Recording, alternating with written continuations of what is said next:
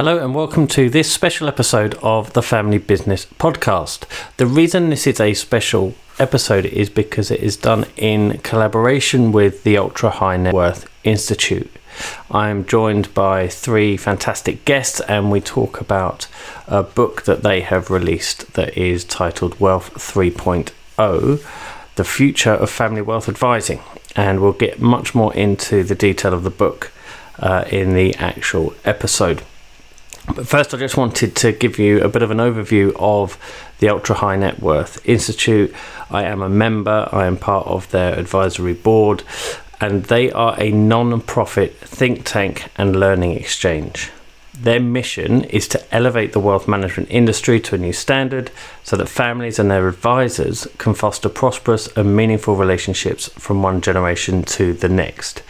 That is obviously a cause that I support wholeheartedly, and as part of that I am very pleased to announce that the Ultra High Net Worth Institute will be releasing their own podcast later on this year, so please keep an eye out for that.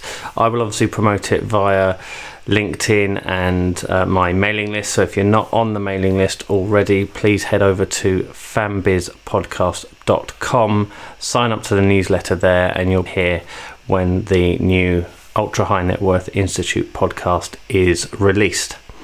As for this podcast, there will be more episodes coming later in this year. I've been exceptionally busy over the summer and most of this year actually, with a lot of very exciting client work and the work that I'm doing on the Quest for Legitimacy, and obviously you will have seen the Mindful Family Business podcast too. So as you can hear, there's lots going on, lots of very exciting things. Really excited to bring you this episode. It's an interview with Jim Grubman, Dennis Jaffe and Kristin Kefler. Regular listeners of the podcast will know those guests from previous episodes, and they are fantastic whenever they appear on the show. So to have the three of them is a real treat. If you want to find out more information about the Ultra High Net Worth Institute, best thing to do is to go to their website. It is uhnwinstitute.org. There will be links in the show notes, and you can find out all about who is involved, what their mission and what they are committed to doing on that website. But as I say, keep your ears and eyes open for the Ultra High Net Worth Institute podcast. That's coming later this year. But for now, please enjoy this episode of the Family Business Podcast. Well, I am absolutely delighted to be joined by three fantastic guests for this podcast episode. They are the co-authors of this book, which is called Wealth 3.0, and we will get into the detail of what Wealth 3.0 is very shortly. But to start off with, I'd like to introduce you to Jim Grubman, Dennis Jaffe and Kristin Kefler, and ask them each to introduce themselves, and then we can delve into the detail of the book. So, Jim, over to you. Yeah, very good. It's great to be here, Russ, and to do this.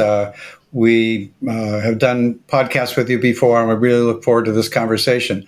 I'm Jim Grubman. I'm a family wealth psychologist and consultant, and have worked with significant families and family enterprises and their advisors, including family offices, for 25 or more years, part of the Ultra High Net Worth Institute, and somebody who's interested in the professional field. I'm Dennis Jaffe. By background, I'm a sociologist, but I'm also a licensed clinical psychologist and family therapist, and I have a management degree, and I've worked in business development. So that's what qualifies me to work with family enterprises. And I've been connected with the Ultra High Net Worth Institute since it started. I'm a board member. I've worked with Jim on the domains, and I'm the coordinator of the governance domain. And I've been active in developing the program and the thought leadership in the Institute. And I'm Kristin Kefler, and I've been in this field for about 20 years, which is sort of surprising because I am so young. But I did start, when I started working in this field, it was an outgrowth of my own personal story, and a lot of people have heard that narrative. But I was 29 when I started working as a coach with the rising generation in affluent and enterprising families. And of course, we didn't even call them rising gen back then. We called them next gen.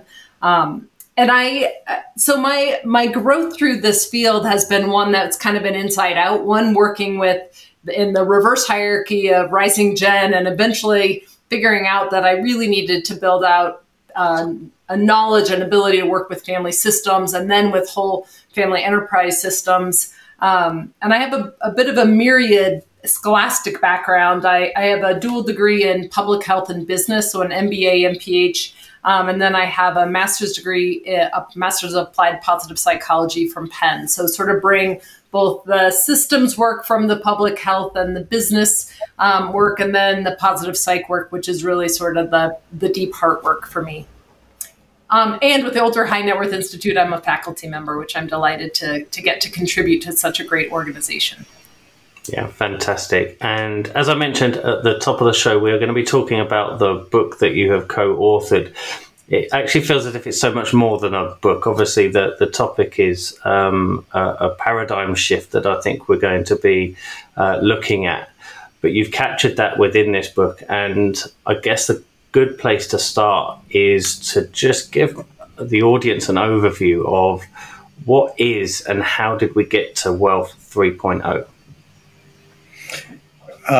Well, Russ, the origin of it was a keynote address I did for the Purposeful Planning Institute's Rendezvous exactly 4 years ago in the summer of 2019, in which I was asked to provide a little bit of historical context, looking back on where the field had been and looking ahead to where it might be going, and trying to find some organizing principles for how to convey to the audience the journey that the field has taken and where it might go.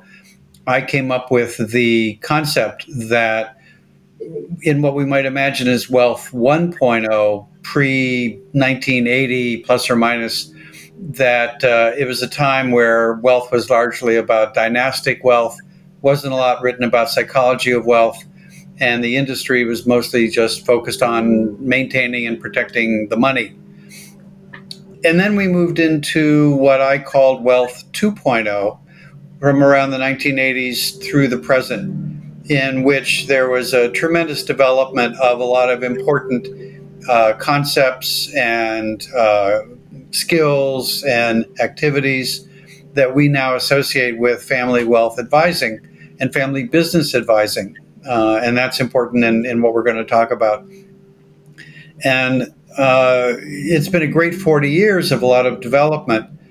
But part of what I suggested was the idea that there were some things about Wealth 2.0 that were not as helpful and that had grown up around some of the good stuff that we needed to take another look at and possibly trim in what we were thinking about and doing, and that we were moving into the phase or the era, potentially, of Wealth 3.0, starting in the last several years, and that I identified some threads of using positive psychology to be more strengths-based, to drop away some of the fear and pessimism that had grown up during Wealth 2.0, and to generally, in a way, it was a bit of a call to arms and a manifesto saying we needed to really organize ourselves as a field much more strongly, get a lot more practitioners in the field who are well-trained to be scalable in training and organization, and to really fully step into the rigor and strength of what the field needed to be. So that essentially then is what we took a deep dive in the book and have fleshed out to a much greater extent. Fantastic. And part of what you talk about and lay out within the book is the model visually has four interrelated elements. Could you run us through perhaps some of the detail behind those four interrelated elements? Sure. Let me start with what I talked about primarily in the keynote, which is the practice element, the how for frontline advisors, and the things in a combination of what we need to be doing less of and what we need to add in and be doing more of. And in the practice, we need to be doing less of the warning people about the dangers of wealth, validating fears about what wealth will do to families, talking about the bad statistics on how wealth fails across generations, sayings like shirt sleeves to shirt sleeves in 3 generations, and describing how we needed to use the benefit of new techniques that advisors could adapt for financial advising in its broadest sense to really move into a new era that is more strengths-based and positive in the practice components. Now, I'll turn it over to Kristen, and she and Dennis can then talk further about organization, education, training, and then we can bring it back to issues of research. Yeah, so as Jim has laid out, there are these 4 interrelated components that we talk about in the book. The practice component is really all about the intersection of the advisor with the client. And then the other components really are sort of more back office in many ways, like how do we as a field what's the vision for how we can organize ourselves? How do we actually create powerful, useful research to help drive our activities? And how do we get a deep bench of practitioners trained in an effective way? So I'll share a little bit about the component of professional organization. One of the things that's interesting about our field is that it's really a discipline of disciplines, right? It's like we all come from our home discipline. And I would say that in the time that I've been doing this work, which has been about 20 years now, there's been incredible forward movement in at least having cross communication between those disciplines. And I feel like there's a lot more awareness about the need for having some level of conversantness. That's not quite a word, but being conversant on the other disciplines.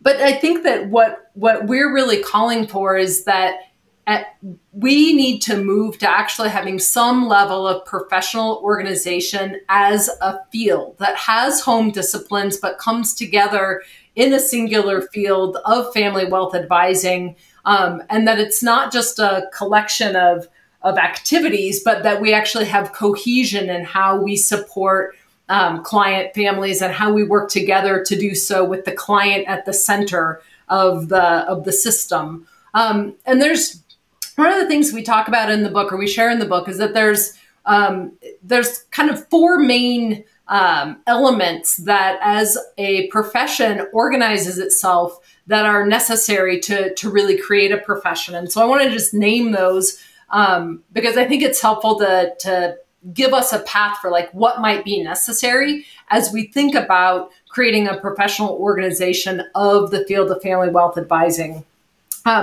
So those four elements are education. So like really a common core curriculum that is consistent and that all professions that are in this sort of master profession would have some level of consistent core education.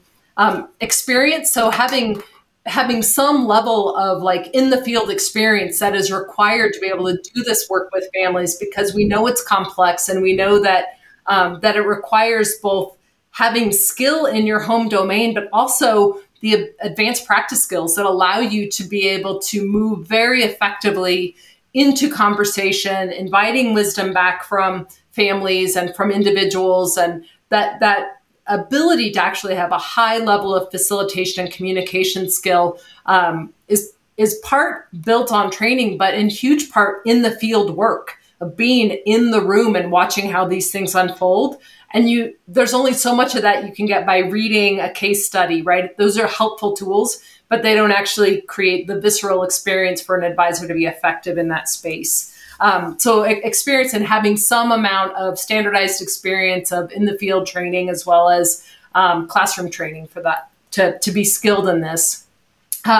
Examination. So actually having standards that we can say, yeah, here are the things that an advisor working in this space has the ability to do, and we can measure their ability to do that, right? And that's other fields have done this. So while it can feel like a tall order, I think for us to think about how do we organize ourselves around what do we need to know, and how would we create a standard so that we could measure against it. Other fields have done it, and I think we just need to look at the fields that have moved in this direction, and we can learn from them.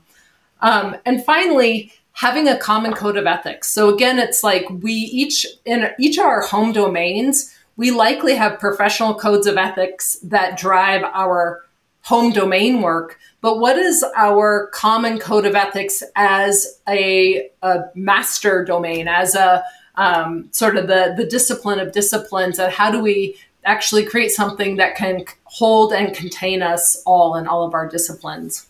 Excellent. And Dennis, you're going to talk about education and training. Right. Education and training. So we're as Kristen said, we're a discipline of disciplines. So people come in to this work with what we call a profession of origin. They're a lawyer, they're an accountant, they're a financial advisor, they're a banker. There's something, and so they've learned a content area and a kind of an expert. But now they're supposed to be working with the broader issues of the families. What do the families need? What's the future of their wealth? How do they work together? And these are different set of skills than the expert skills that they came in with. So traditionally, and one of the challenges that a field faces in its development is it starts out as kind of a guild, and the guild is people serve apprenticeships and they follow people around and they kind of pick up things, but there isn't a clearly defined training program, and that's the way the field has developed. And what we're finding is that there's a limited pipeline because that's the only way that you can get into it is through apprenticeship after you've developed your professional skills, and so it's hard to develop these general competencies. For example, how to run a family meeting, how to help families deal with differences and communicate effectively, how to help a family create a roadmap and a governance structure. Those are things that transcend the individual disciplines. So what we're asking for is that there needs to be training programs, and they're not content type training programs where you just give people some lectures and they pick up some things and that's their skills. They have to be hands-on, as Kristen was saying. So there needs to be interactive trainings, and they're starting to happen in workshops.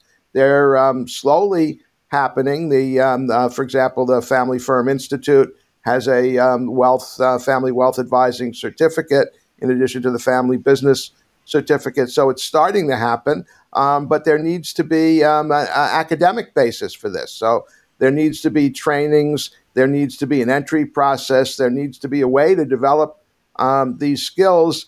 And it's a field that you develop these skills after you've developed a professional skill in a starting profession. And I think one of the important things about what Dennis said and Kristen is the issue of scale. Ironically, during Wealth 2.0, a lot of progress was made, and a lot of families became aware that they may need help or could avail themselves of help in working within the family members and developing things. But at this point, the demand for practitioners has far exceeded the supply. And so there's not enough people in the field. That apprenticeship type training, a small guild, very, customized, very expensive type of services is limited the number of people who really can help families and clients, particularly not just at the ultra high net worth level, but down through high net worth. And so we need good professional organization, education, and training to begin to create, as Dennis said, a pipeline of practitioners that are sufficient to meet the need that was created during the prior era. And then the fourth piece that we emphasize and have added in is back to the issue of research.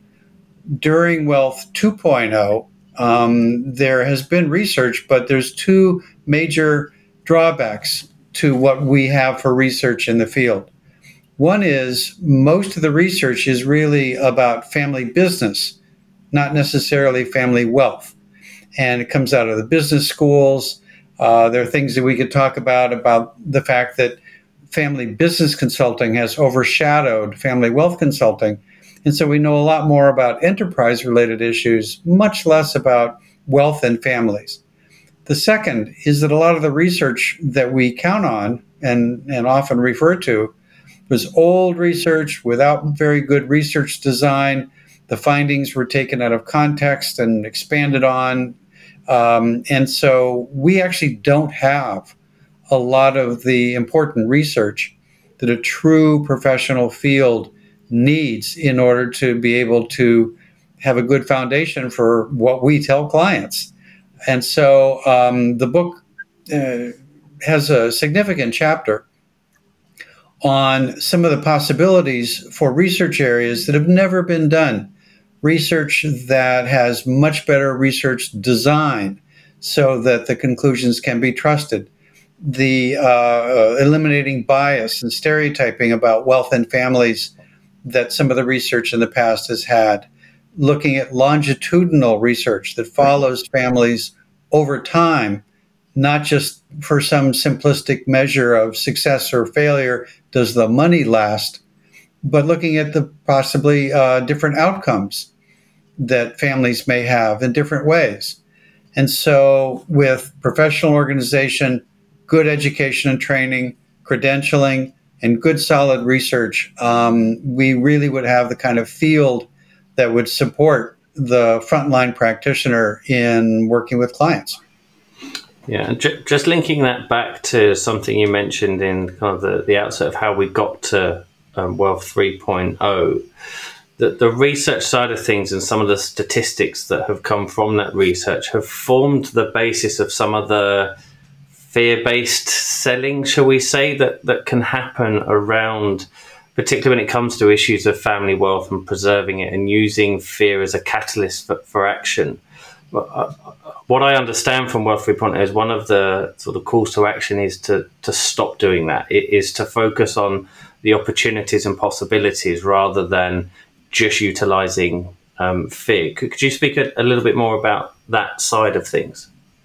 Well, let me kind of jump in on this and say it's the initial spirit of 2.0 was positive and was about what is your wealth for? What is the non-financial meaning of wealth? How can we become a great family? And what's happened in some of the practice and what we're really concerned about is that practitioners and families have responded to the anxiety that most family members feel about what's going to happen to my children, what's going to happen to my wealth, what do we do, how do we let go of control and move on to the next generation. These are anxious transitions. All transitions are actually anxious. And so what's happened is the response has been to kind of help families solve problems by creating more control, by limiting people's choice to the next generation, by saying, the best thing that we can do to preserve, it's all about preserving the money, and therefore, if we keep you away from it, we're being effective. And so, a lot of families were limited by kind of structures and processes that come out of a negative, a limiting way of tending to wealth and dealing with wealth transitions and the anxieties that family members feel that they pass on to their advisors, who then rush into kind of limited solutions and fixing things rather than having families step back and really reflect. So we feel that the negativity is a significant problem. It's not a little minor bit of noise, but a significant problem that is starting families on a path where they actually don't open things up and they don't explore possibilities and they don't look at the positive things that they're doing and look at the ways that they've been successful and build upon them. And we want the families to kind of step back and basically start to look at what's possible and what they're doing well and what they want to do, what kind of a vision they have for the future of their wealth, for the best use and the best future that they can create for their family, not to stop people from spending money and do limited things to kind of increase wealth without really dealing with the well-being of the family. Well, one thing I absolutely want to underscore everything that Dennis just said, and I think that there's also a like in some ways I want to just let us all off the hook for having bought the story, right? Like I think that there's a lot of like anxiety I have felt in myself. I feel in my colleagues like, wow, I've been selling that line for a long time. Like, does that make me a fool? Or does that make me somehow wrong or bad? And I feel like that as humans, we have a negativity bias. So it's easy to lean towards that. And, Danny Kahneman talks about he's sort of a core thought leader around the human biases that we bring to the table. And one of the problems that he points out is that we are willing to ignore facts when a story hangs together. When there's a cohesive story, it's like, you can sort of just be like, oh yeah, it's based on research, but not even really know if the foundation of that research. So I want to let us off the hook a little bit and let everybody exhale. Like we have all three of us sitting here, probably you too, Russ, have had in our PowerPoint some version of some negatively biased storyline that we've all bought into. And I think that, we can also look at what has happened in other fields and recognize that we are not alone. Like you can look at psychology and the shift from a sort of what we would call the traditional psychology, which is really looking at deficits and mental disorders. And then the huge launch forward with the amount of research in positive psychology and more of a strengths-based, asset-focused domain of psychology in the late 90s and through the 2000s. The same has happened with medicine, right? Like really having a very deep focus just on pathology and like what is wrong, and then stepping back. And now we have a look towards the whole patient and integrative medicine. And so I guess I'll get off my soapbox, but I feel like I just want to like pull like a bigger lens around this and just remind everyone we're not flogging the industry, and we're asking people not to flog themselves. We're all on this journey together, and we're just part of an evolution. Yeah, fantastic point.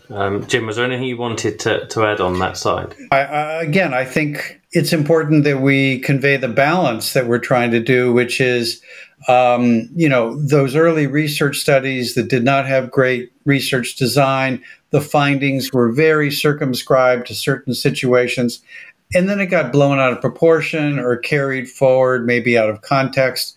We told people, well, only 13% of family businesses survive through the third generation. 70% of wealth transfers fail, all sorts of things. And that it was just time to go back and say, wait a minute, what are we telling our clients? What are we believing ourselves? What is the foundation for that? And it was just time to re-examine that, which is part of the maturation of a field. And so as we are doing that and saying, that was really good to get the field started, but at this point, we need to really be on a much stronger footing for what we tell ourselves and what we tell our clients, and that it's time that we have new research, new awareness, new techniques that fit together in a really coherent way to carry forward into the next era of helping families with wealth. And one of we mentioned in the introduction that we're all part of the Ultra High Net Worth Institute, and one of the many fantastic resources that's available through the Institute is the 10 domains of family wealth. And we've spoken a little bit in each of the sort of areas around domains of expertise and how that can operate. But for those that are unfamiliar with the 10 domains model, could you explain that? And importantly, tell us why it captures the essence of what we're talking about with Wealth 3.0. Well, I'll take that one. In the beginning, when the Institute was just starting out, we had a major question, which is, what are we going to be talking to families about and how are we going to be helping them? And the Institute went through a very thought-provoking process of what are the needs that families have when you have significant wealth, not what are the services that firms can provide. This was actually a clean sheet set of designs of looking at, independent of the service delivery side and of what the firm can do, what are the family's needs and issues that no matter who they're getting help from, these are needs that over the course of the lifespan of the family are important. And so we distilled it into the 10 domains of family wealth, which is 9 content domains, looking at things like financial management, legal issues, philanthropy, risk and insurance management, but also looking at the family capital domains, what the family needs in things like governance and decision making, leadership and transition planning, learning, development for all members of the family, family dynamics, health and well-being. And those 9 content domains are served by a core domain that permeates all of them, which is the family advisory relationships domain. And those 10 domains, as a model, have really helped organize what are the needs of the family. Families are using it as an assessment tool to look at where do they have strengths, where do they have gaps, where do they need to have priorities, but also relevant to Wealth 3.0 is beginning to be used as a curriculum. As Dennis talked about, the idea of you may have a domain of origin, but really for the field in education and training, you need to have, in the modern world, more awareness of and some familiarity with the activities of the other domains because of a major issue that we need to talk about, which is integrated services, collaboration and integration. And the 10 domains model really has pulled forward the importance of, and as you know, Russ, the Institute is working very hard on trying to understand, help define, and help recommend practices regarding integrated services. And I think that what's important about that is that when the field started, the idea of interdisciplinary service was, okay, we'll have a psychologist work with the family, we'll get a risk management thing, we'll have a lawyer we'll have an estate planner do it. And it was a very kind of a fragmented way of service delivery where each thing would be discrete. And what we see in the domains, and even as one of the domain chairs, I work, for example, I'm in the governance domain, but I can't think about things without being with the family dynamics and the leadership group. And so the idea that integrated service is not picking one from column A and column B and column C, but really working together to provide a seamless service. And that's a little bit more than just adding one and one to make two. It's really a different kind of model. And we were just starting to really flesh out what that means in the different practices, the multifamily offices, the financial institutions that are serving families are really all starting to figure out what that is, and let alone being able to teach and define clearly what they're doing. during Wealth 2.0 was the radically new idea that people like psychologists, governance experts, and whatever, in fact, should be part of family wealth consulting and advising. But actually, I think we can hear from Kristen, who is embedded as a chief learning officer in a multifamily office, how we've really advanced quite a bit, and how the activities of somebody who knows family dynamics and governance, for example, is woven throughout all of the work that the MFO does alongside relationship managers and all that. Kristen, you can speak to that quite well.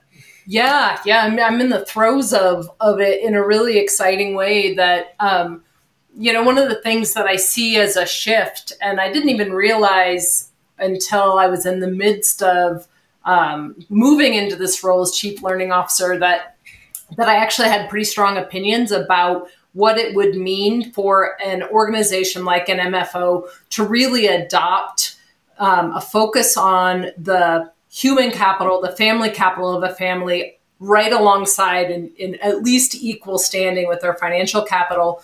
And as I've been in this role now for 18 months with the Johnson Financial Group here in Denver, here's a couple of things I would say that I think are like key indicators that there is genuine movement at foot. But it's note that there are real places where it's moving from bolt-on idea of sort of pizza service delivery of family meetings. Like, we'll show up and we'll make you feel good and then we'll leave and you'll go back to your financial conversations.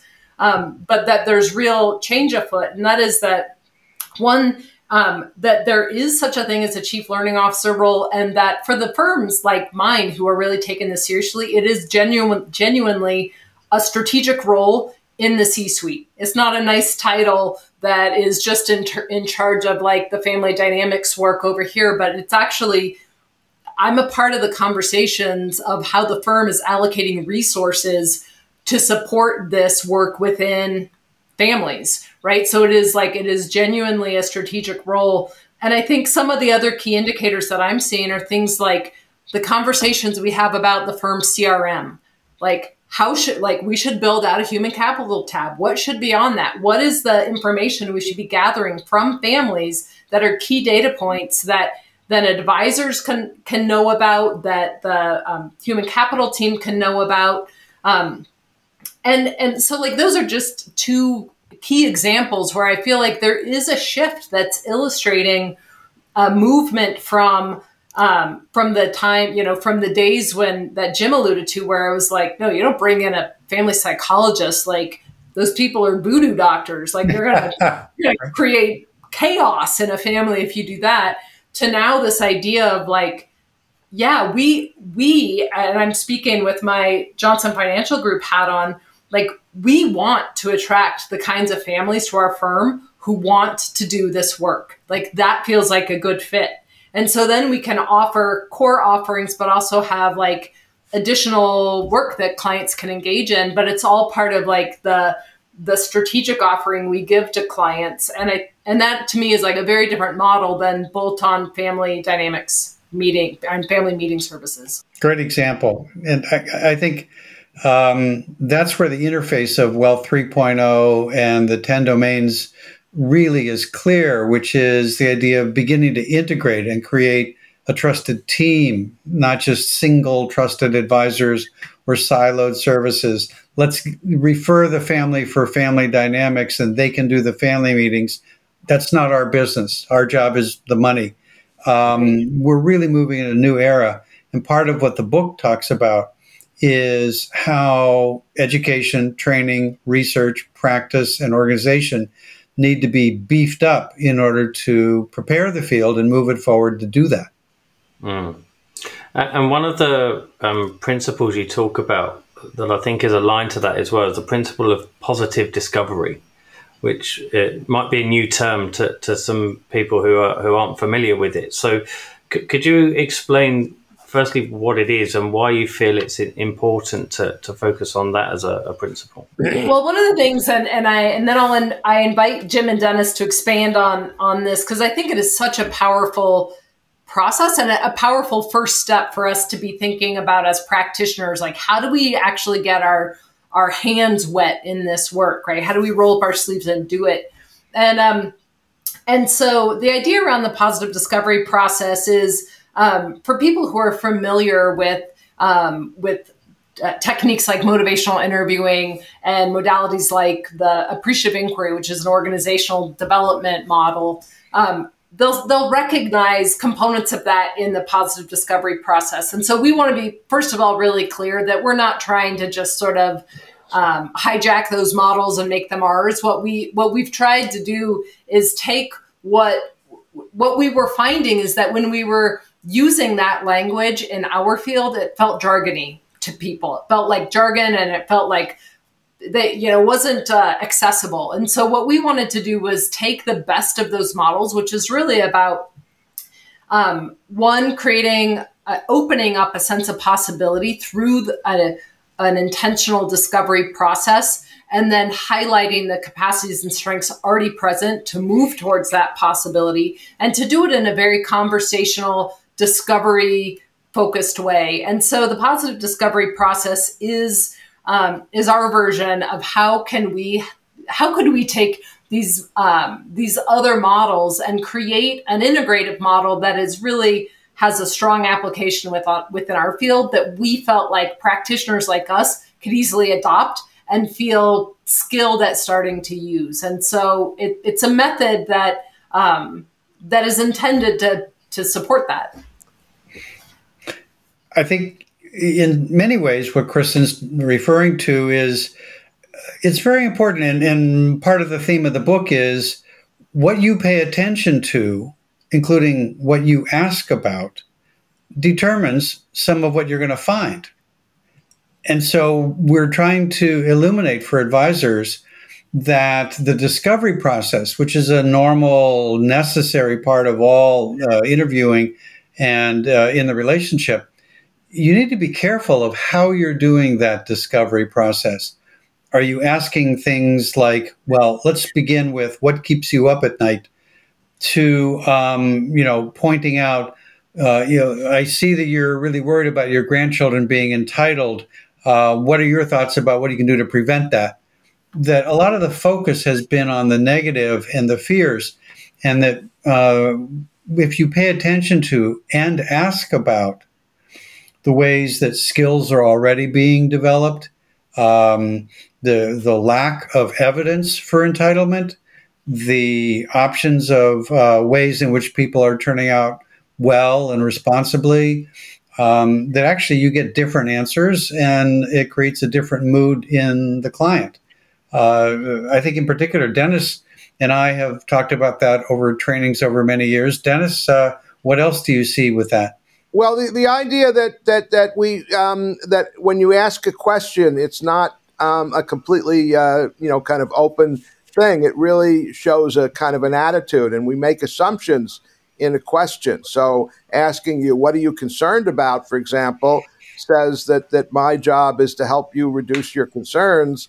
Whereas if I started by saying, what are you doing well, and what are you, what really works in your family, and what are you proud of?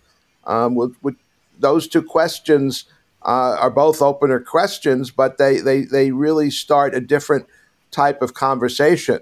And I think what we're saying is you have to be aware of how much even asking someone a question gives them a direction and says, this is what I want to focus on, and this is what's important. There's a whole lot of implications in questioning, and we need to watch our assumptions and learn from them in order to do this. It's not just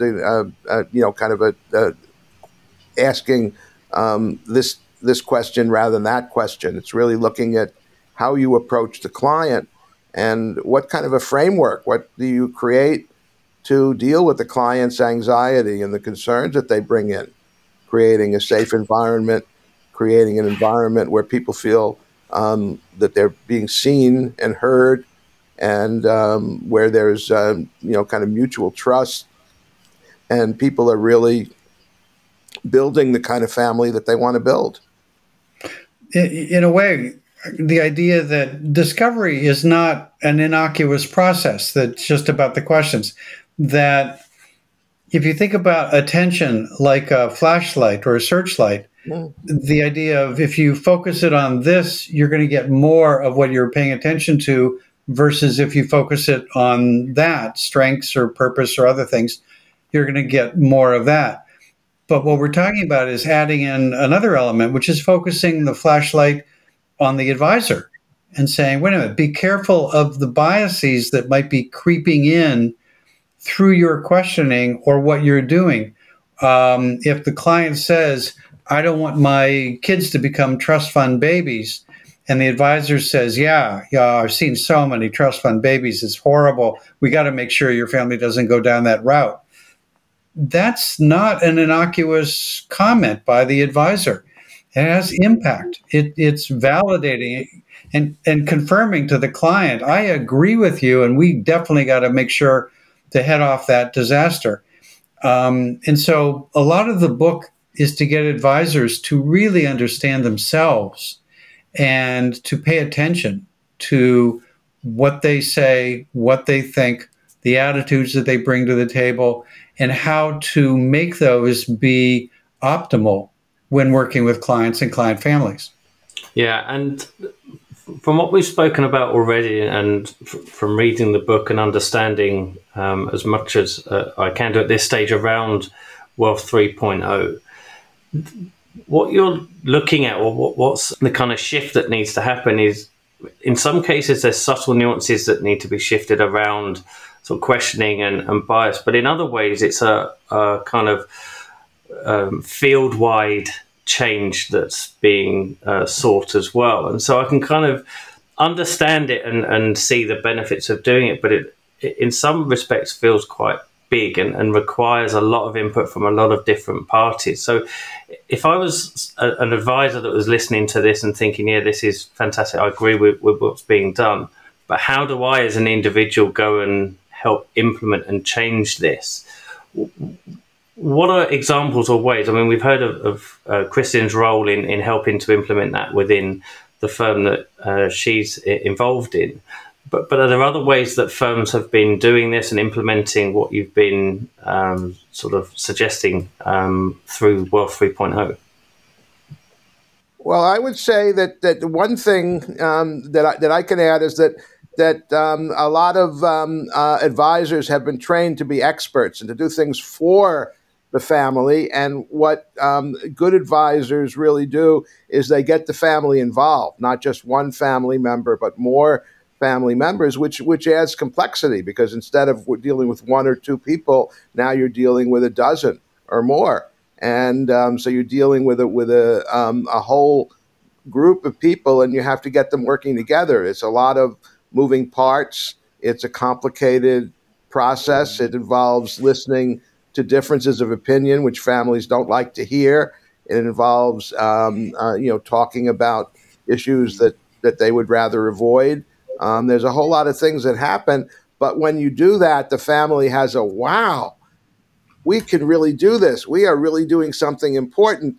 And the family has a sense of empowerment and mastery, not that they have a good advisor that really does everything for them, but they've really learned something, and they've really been able to do something. And that's a real shift for a family.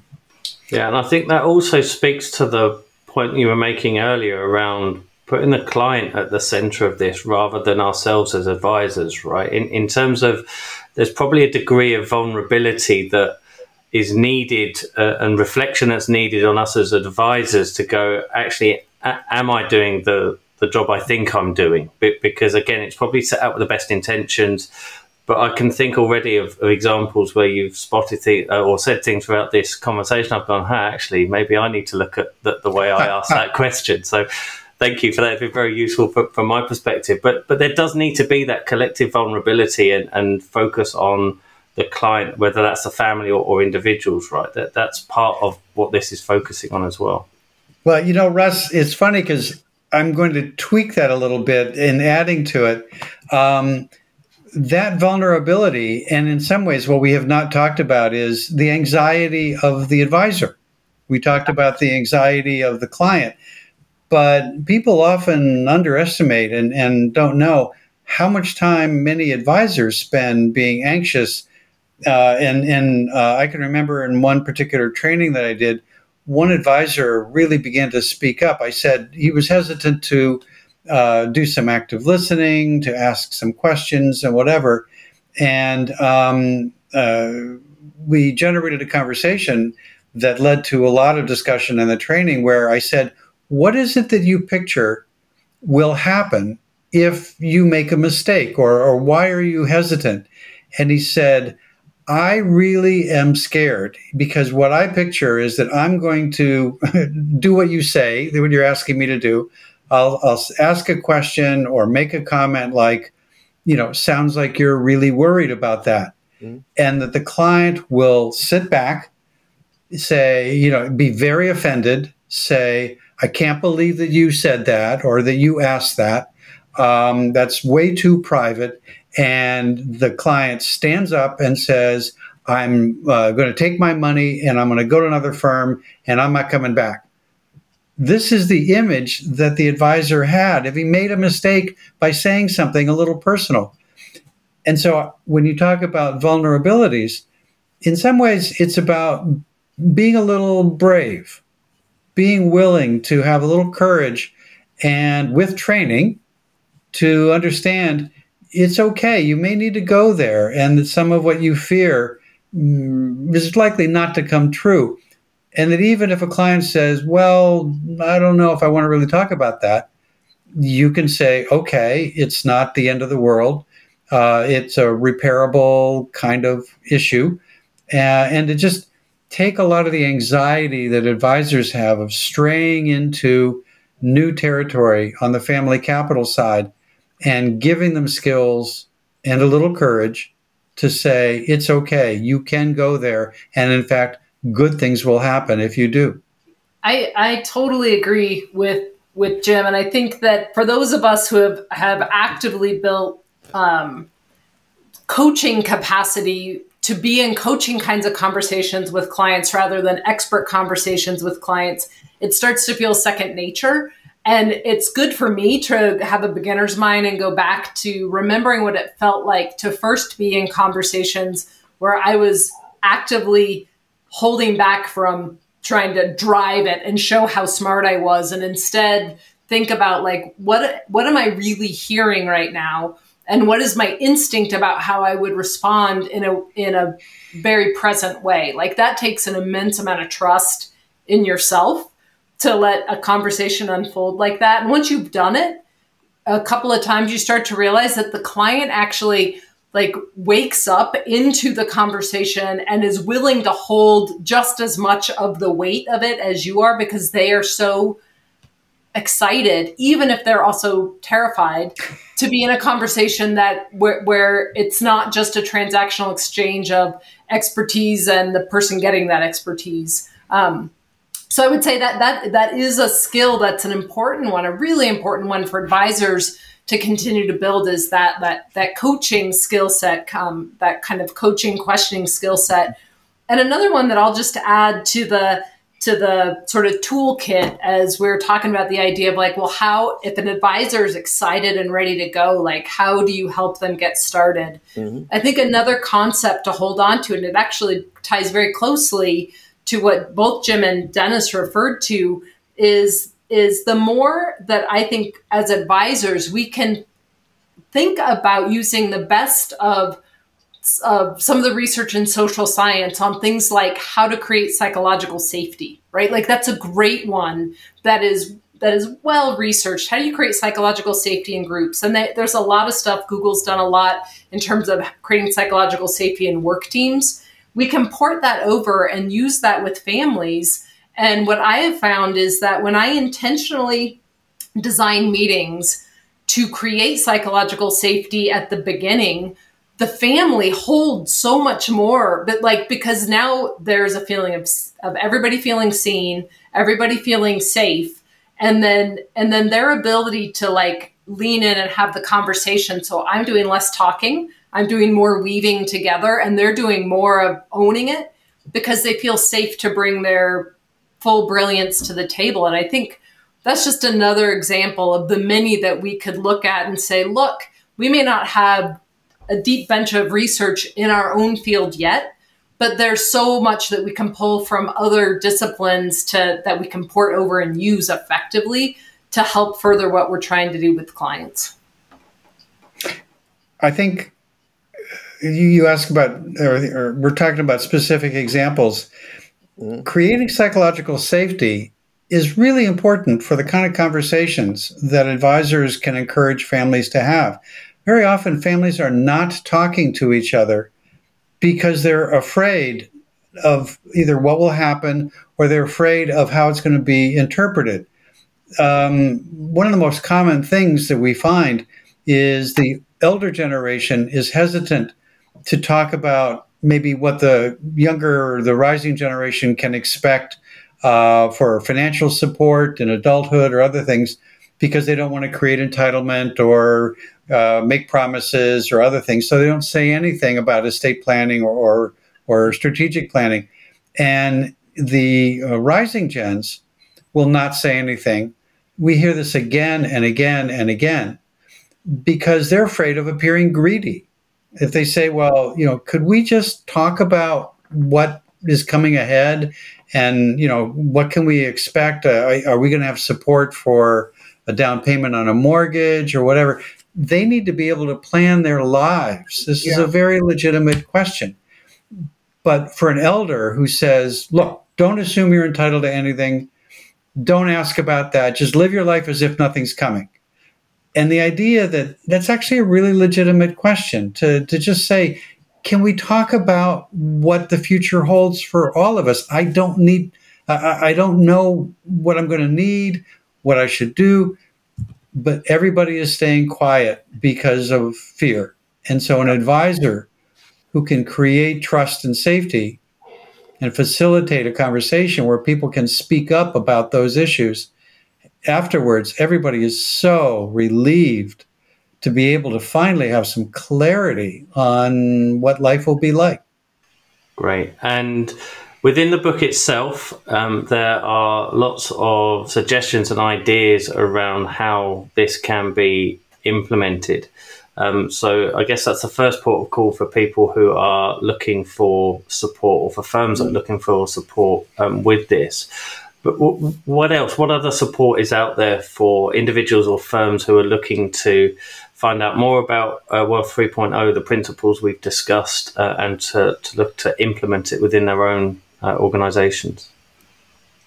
Well, I think I think that this is what the Ultra High Net Worth Institute is about. Is really looking at institutions that because of compliance or because of the size that they are, or something that they get into kind of a fragmented way of presenting these things. Even though they want to do it, they find that how do I deal with the family as a integrated unit? How do I bring these things together? And there's a real growing edge in the field about how to do that. What is the model? How to charge for it? What the gap between what clients expect, which is based on their anxiety, and what you want to provide, and so that doing it in such a way that you don't lose the client in the process. The different levels that clients are willing to go to in order to do this kind of work is an issue, and differences in generations in the families and in even in the institutions. Different generations see things differently and want things differently, and to begin to deal with all that complexity, I think that's the deeper purpose of the Institute. And I think we're moving into a time. What we're finding with the book is that it's pulling together a lot of threads from different directions and different, private companies and firms that have been doing training. A shout out to just a few of them. This is not a complete list, but 2164 does trainings and talks about group process and family meetings. Tamarind Learning and Share, Save, Spend are doing financial education. It's beginning to grow. training programs through a variety. There's starting to be new academic programs, like at the University of Denver, the Bailey program, that is using a 3.0 approach and the 10 domains as the curriculum. We've had actually a lot of interest from a variety of organizations and collaborations who are seeing this as a roadmap for the future. So if advisors want to do more with this, seek out whatever training you can get that's high quality to learn some of the skills. Keep looking for more over time, because I think that that's what you're going to see. Check to make sure that whatever research you're citing, take a look at the research. Make sure that it's solid and that it's well accepted. Because for a lot of advisors, what we're finding, the first step they have to do is they have to get rid of a lot of the stuff from their website and their PowerPoint slides that perpetuate some of the old myths about statistics and things. Seek out individual training and coaching for the skills that you want to start to pursue. Watch for issues around training leading to credentialing.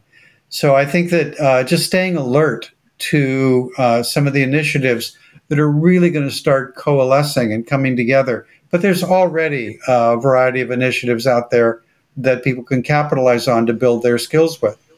Yeah, no, I agree. And I think that I guess the final point I would want to make on that is like just this reminder that like we're in a consortium of ideas. Like Dennis and Jim and I don't think we have a corner on like exactly how it should go and all the right ideas for this, right? It's like the invitation is here for us as a collection of engaged, heartful professionals to co-create and bring good ideas to the table. What's working? What's not working? Where do we need to turn up, these dials and build skills? And how are people using things like character strengths and psychological safety and those kinds of things? Like, how are they using them effectively? And how can we learn from what other people are doing? So I think that's just like the broad invitation to, we are going to build this together with a lot of smart brains who really care about doing this work well. Mm. Absolutely fantastic. And I think listening to this and reading the book is a great way to start that. And so firstly, congratulations on the book and the work that you're doing. Thank you for your time on this podcast, Jim Grubman, Dennis Jaffe, and Kristen Keffler. Thank you very much for your time and your input.